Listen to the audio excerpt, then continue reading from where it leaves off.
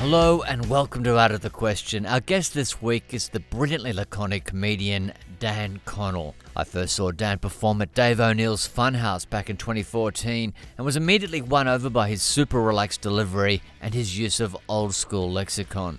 Dan grew up in the rugby league heartland town of Batemans Bay on the New South Wales south coast, which was hit by the terrifying Currawin fire in 2019 that ended up burning for 74 days and nearly took the house that Dan grew up in. Here he is talking about it. They got the bad fires 2 years ago. Dad didn't want to leave. He wanted to stay and fight. And houses probably 300 or 400 metres across the ridge burnt down. And he said it was frightening. Like they wished that they said, I'd never stay and fight again. They put, like, mum was out the back, dad was out the front, towels on their heads, sprinkler on the roof, and just spot fires just starting every 30 seconds around them, like little tufts of things lighting up, and just constantly putting them out for about 3 or 4 hours. And they were absolutely rattled by it for a week or so after. But, so do you reckon they saved the house by putting out those spot fires? Yeah, I think so, yeah. But I've said it on stage, like Dad, he just refused to pack. He hates packing the car, so I think he'd rather burn to death than packing the car up and getting out of there. But my sisters and I were like helpless because he texted us and said, "I'm staying. We're staying to fight, and it's going to be here, and the front's going to be here in 2 hours." And 25 minutes later, he said it's already here. It's come way quicker than they thought. And there's a bat plague in my hometown. They had a bat plague for years. And because it went so dark, the bats thought it was nighttime. So they were flying. So he's had bats flying around his head as he's trying to put these spot fires out. Oh, my God. Yeah, he said it was like hell. Yeah, how you could imagine hell would be. And did the fires just manage to get it under control? Well, they just let the front go to the coast. So they were just lucky that the front just went just where their estate is, just to the left of it. Oh my and God. It burnt all the way to the headland. So anything in its way, fireys came past and told them to leave. To get out. Yeah, said that we're going, we can't stop it. But Dad had seen where the front was, so he thought it's going to miss us, but they're just going to get that little bit of stuff coming off it. It just sounded so. And talking to him about, like, he's pretty old school, staunch, and but you could see he was of course terrified. We're not worrying about his dad's decision to stay and fight fires. Dan is steadily growing his career. It's kind of like his comedy, just sneaking up on everyone. He's made multiple appearances at the Melbourne International Comedy Festival, including the opening night gala. He's toured Australia many times, as well as Asia and Edinburgh, and his TV appearances include Comedy Up Late and the Oxfam Gala on the ABC. In this interview, Dan talks about his reaction to a terrifying moment when his wife was giving birth and how injuries prevented him from having a career in professional rugby league. Now, you can catch the final week of Dan's Comedy Festival show, Gutless Wonder, at the Swiss Club in Melbourne, before he takes it to the Enmore in Sydney, and then the rest of Australia. As usual, I started off by asking Dan how his fellow workers would describe him. The thing that always comes to mind, and I get told it all the time, is just laid back. I think that comes from a country upbringing. My dad's very similar. Very, very chilled out and laid back. But I also put it down to, I was a migraine sufferer in my teens, quite bad. I used to get them fortnightly, and doctors couldn't work out what was going on. I had to get all these tests and keep a food diary. And they told me to just stay really calm because stress was possibly bringing them on. So I just would make myself super relaxed all the time. Like if I was playing sport or anything like that, I'd just try and really just zone out. And I think that's added to on top of the country lifestyle and the upbringing, I think that's added to it as well. I'm just very chilled out. Even though you chilled out on the outside, do you ever feel kind of like a bit of turmoil within? I think the most I felt would be since doing stand-up and a big event coming up, a big gig. It is hard to. I remember doing the gala for the first time in 2017, and I don't think I was ready for it at that point. I didn't obviously tell them that. And Will Anderson was host, and I was on the X ready to walk out from the wings, and he said my name, and I've never had an experience like that. I've never been as terrified as that. Yeah. And probably when my wife and I had our son, the last half an hour got really, I was trying to act really calm for her. and the doctors, I could see there was a bit of rush. It had been about 14 hours of labour, and then they came in all of a sudden, and his heart rate had dropped rapidly. And my wife was kind of spaced out, and I was really trying to hold it together for her, but inside I was absolutely terrified. And then once he was born, I just burst. It all just came out. I've never cried like that in my life. It was unbelievable. I just couldn't stop. I could not stop. All this pent up, 14 hours of stress just all came out at once, and I just cried and cried and cried. Oh, mate! And even my wife was like, "You can stop crying. Like he's all right." I was like, "I just can't. I can't stop for like 10 or 15 minutes." Yeah. How interesting. Do you have any techniques that you can, knowledge you can impart to listeners about how to keep calm in a crisis? I do a lot of I do a lot of like just talking to myself. I just quietly in my head just I often try and take my mind off what is about to happen. Like, so I did the gala the other night again here, and it's still it's not as much of a terrifying experience, but if I'm about to go on stage or something stressful is about to happen, I'll try and think about the footy or something like that. I'll try and think about my footy team, how they're going and how they played last weekend and how they're going to beat this team this week. It's just something I just go off into this little, and it really zones me out. And that's I really good. I just think about sport basically. Like if there's a test series on or something, I'll think about, if it's day 4, I'll think about how they're going to bowl them out tomorrow. Yeah, that's right. I just get into that. Yeah, sport is often the way I zone out. Will I be able to finish it off on day 5? What's the most unhelpful feedback you've received? That would be, I've been doing stand-up for maybe 11 or 12 years, and I was probably 5 years in, and I won't name names, but a person I really respected, and still do, older comedian in the Melbourne scene, we're talking about crowd work, because I was trying to get crowd work into my sets, and he just said, "Oh, don't worry about it. You don't need it. Forget about it. Just worry about your jokes." And I was like, "All right, that's good feedback." And he watched my set, and I tried a little bit of it, and he's like, "No, don't worry about it. Just stick to the jokes." And then now, I wish I had just stuck with trying a bit of crowd work, because it really does add a nice element to your show and to any gig, and just have that gear to go to if your material is not working. So that would probably be it, because I reckon that set me back. I think I'd probably waited another 3 or 4 years to try. I've only really been confident in crowd work for probably the last 2 or 3 years. Yeah. And I love it. And it's added such an element to my shows. I wish, that was probably. It's so interesting, because I do see that with stand-ups, especially if it, like a corporate event or something, it's everyone's a bit stiff and just not laughing. And then they get out there and ask questions and everyone's laughing. People like to focus on them sometimes, exactly. Yeah. And sometimes it's a nightmare, because you'll go to it and it'll just destroy. And then you'll try to go back to one of your little jokes that you spent hours refining, and they just give you donuts. But it is, to be honest, some of the biggest laughs you can get and some of the best moments you'll get are from those ad-libbing chat with someone, and something, because people just have, especially if they're a funny person as well, they've got something good to say, and you can just run with it. It's so much better than anything you've ever worked hard on. Can I ask, so when did you decide, so you were told not to do it, you didn't do it for about 3 years or something, and then what actually pushed you over the edge to actually go, okay, I need to do this? So I started doing cruises on Carnival and P&O, and I'd get on there, and Carnival cruises, it's a lot of work.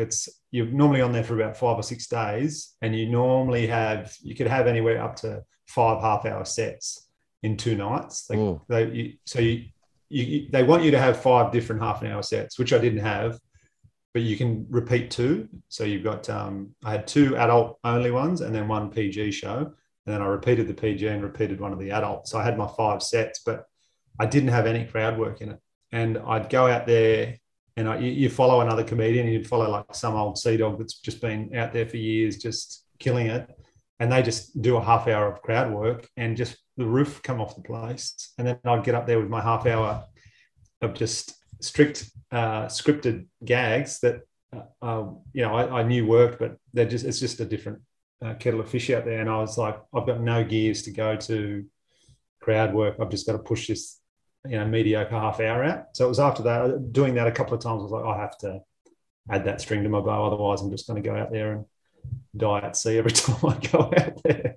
Yeah. And did it work straight away, or was it a work in progress? Yeah, it was. It took a good year, I reckon. I just, any gig I emceed around Melbourne, I just forced myself to just talk to the crowd for the first 5 or 6 minutes. Yeah. And then I did a cruise just before the pandemic hit, late 2019, and it was great. I had little things that I could go to and work it into the material, and it was so much more fun. It was so much better. That's great. And now 2 years later, I've really pushed it and feel much more comfortable. I'd love to get back on, and see how it went. Yeah. When we can cruise again. Yeah. I am terrified by the PGAO kind of phenomenon. How do you know you could actually forget what you're doing? It is terrible. It's a bad idea. I don't know why they push it. It's just basically a kids club. So the parents just drop their kids off and go to the casino for half an hour. Well, that's a good indicator that you're doing at PG, I guess. Kids sitting in front of you. Yeah. Little legs can't even touch the ground. Young. What do you say? Like, you just, yeah. Oh, mate, how interesting. What's the failure you most cherish? I thought this was I thought about this. I go back to my under 14s grand final rugby league. I grew up in Batemans Bay on the south coast, and real rugby league heartland. And my dad was a coach my entire life, and a life member of the junior rugby league and seniors. And I was really embedded in that. I thought rugby league was going to be my calling, and I was quite handy at it around that age. And you're a second rower. Yeah, well done. You look like one. yeah. I was playing like lock second row. And we played Maria in a grand final at Bermagui Cabargo. And there was a lot leading up to it. And we finished first on the ladder and Maria finished second. They beat us in the major semi. We had to win to play them. And it was just everything about my life was this game. And you went to school with guys because Maria's only 20 minutes down the highway. And it was just a lot in the week. And it's a really big event. And everybody came, all my family came, and I just had the worst game I've ever had in my life. Wow. Our coach changed a couple of things and thought I'd start off the bench and bring me on after like 15 minutes, and I was fine, and then I'd play the rest of the game. But I reckon I dropped the ball 4 times, I think, and we lost by 6, and one of the drops led to their try. And mate, I remember it was. Yeah, it was. It's still easily the thing that, I understand now that I was a kid and shit happens, but at the time it just I just remember afterwards just that feeling of like Dad sort of patted me on the back. I was like, don't worry about it, but I just had put too much pressure on myself. And, and just thought it was just going to be something it wasn't. And I just remember just being like so close to getting the trophy and like lining up. I just remember my face just felt like, don't cry. I was so close to just bursting into tears. Yeah. And all that since then I've just taken things so differently. I just think that wasn't the way to, especially that was around the times of the sort of after that was when I really started to get the migraines bad. So I don't know if that was a catalyst to bringing it on, but it was sort of, since then, anything that's big, that's coming up, I really just look at it a whole different way. I played a lot of cricket after that and a lot of grand finals and never even close to, that sort of pressure on myself. So what age were you with the grand final? 14. Oh, mate. That's a tough year. It's a tough time anyway when you're 14. Yeah. And I think for years afterward, I would think about it in bed up until I was probably 20. I had a chance. They came my way, and I had a chance I read an intercept, and I had a chance to. And the guy threw it straight to me into my hands, and I dropped it.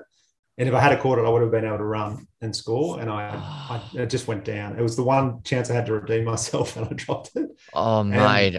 Yeah, it's just funny. Like And I see now my nephews play sport, and I went and watched them play a basketball grand final in Canberra just before Christmas, and it was just chaos. The stadium was just loud, and everybody was screaming at these poor boys at 12 and 11. And I just said to them after, they were shattered. They lost their grand final. And I was like, boys, it's nothing, don't think about it again. It's just life, it's a good little lesson. That's right. And I think kids even now today have way more pressure on them than we have. Yeah, look, it's a really interesting thing because it's hard to have perspective when you're 14. But I relate to that as well. A big athletics event or cross country or something like that where you choke or you go too fast at the start and then you run out of puff. Oh, mate. Yeah. Which word or phrase do you most overuse? I say right way too much at the end of a sentence, and I do a lot on stage, and I really try and stop saying. So I'll say, so I did this, right? In that, yeah.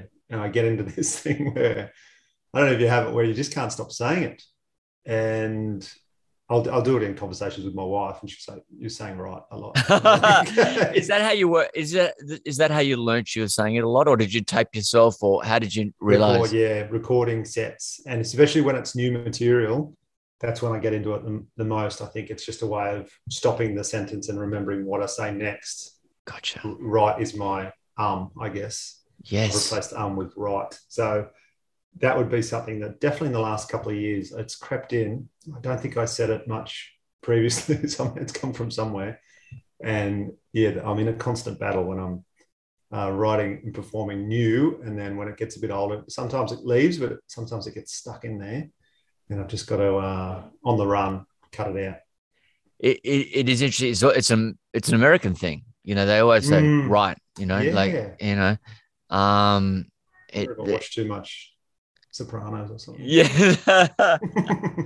What are you going to do? Do you have a motto? I do. It's a little bit cheesy, but I reckon I've stuck by this. I heard this when I was probably early mid-20s, and of course it was a footy player that said it. But I love it. I really love it, and I just think it definitely speaks to me. And it's you only get what you've always got if you only do what you've always done. I just love that. I just love that. It just really, because I was just working in public service in Canberra and mid-20s, and was just going through the motions. I always wanted to do stand-up, and then I had a go at it, and then that led me to move to here, and then now I'm doing it full time. So I think, yeah, if I only had done what I always did, I would always just be in the public service. So, what were you doing in the public service, by the way? I worked in Department of Defence, in the mail room. So so I used to sort mail for defence personnel, and then I worked my way up to the team leader. So I was the team sorter. We'd put it in the trolleys twice a day, and then walk around this massive Campbell Park in Canberra and drop the mail into there. And actually, when I moved to Melbourne, I got a transfer to Vic Barracks on St Kilda Road there, and I was doing it there. Oh, wow. Yeah. And you obviously didn't have to wear uniform? No. Oh, yeah. No fatigues. Would have been nice. Felt like a part of the team. But no, I just, in the civvies. And the one at Vic Barracks was the best because it was quite a big building in Canberra. But Vic Barracks, I reckon I'd get 20 parcels a day to deliver. So I'd just be writing jokes most of the time. Yeah, it's fascinating. Like I've been in there, so you'd be pretty good on one of those, performing to the troops things. Well, I would love to do it. I'd love to do that. I now know the people who run that, and I used to deliver the mail to them back before I did stand up. Gotcha. Walk through their area in Campbell Park in Canberra and see all the photos of all the different performers with them on the wall. And I kind of knew the guy called Mark that used to run it has changed now. But I'd love to get over. They've had a lot of friends that have gone over and performed. Yeah, Lima's always going over there. Oh, they love it. Getting over there. It'd be great. Yeah. I've got a mate going to Egypt soon, and he's got like a 42-hour flight to get over to perform for the troops. Wow. I think I'd like to, take that on. You'd have a lot of in-jokes and stuff. Information, I know. Yeah, It is. They are, like, they could have definitely They had a whole department, a whole building, a whole room for something they could have just done themselves. Like, just come down and get your mail, guys. Like, we were, like, they're so well looked after. Just in wrapping up, I thanked Dan for speaking to me on the morning after his show opened, and he said it wasn't a problem and that his head was clear because he doesn't think booze and comedy festivals are a great mix. Not for him anyway, and definitely not in the first week. Opening kind of week, I always love to just do the show and get straight on the train and come home. Yeah. And just do nothing. Just, because I've done it before. I've got blind on the first Sunday or something, and it just fucks you for the whole month. Oh, yeah. I did a one-man show once, and I thought this would be great. I'll have people coming to the show and get on the piss with them every night. And then I remember I think we opened on Tuesday, and by Friday, I remember being on stage and just sweating vodka. And I forgot my lines too. Yeah. And I was like, oh, God, no, that's it. You can't do it, Adam. No, I don't have the capacity. Some people, it suits their stage presence and everything, but not me. Yeah. It's like those people who could perform after a few beers. Like, I can't do that. Like, some people, it's necessary. Yeah. I had a couple of bourbons once before a gig and, stumbling over words and never. Yeah. No, this is a bad idea. A very bad idea.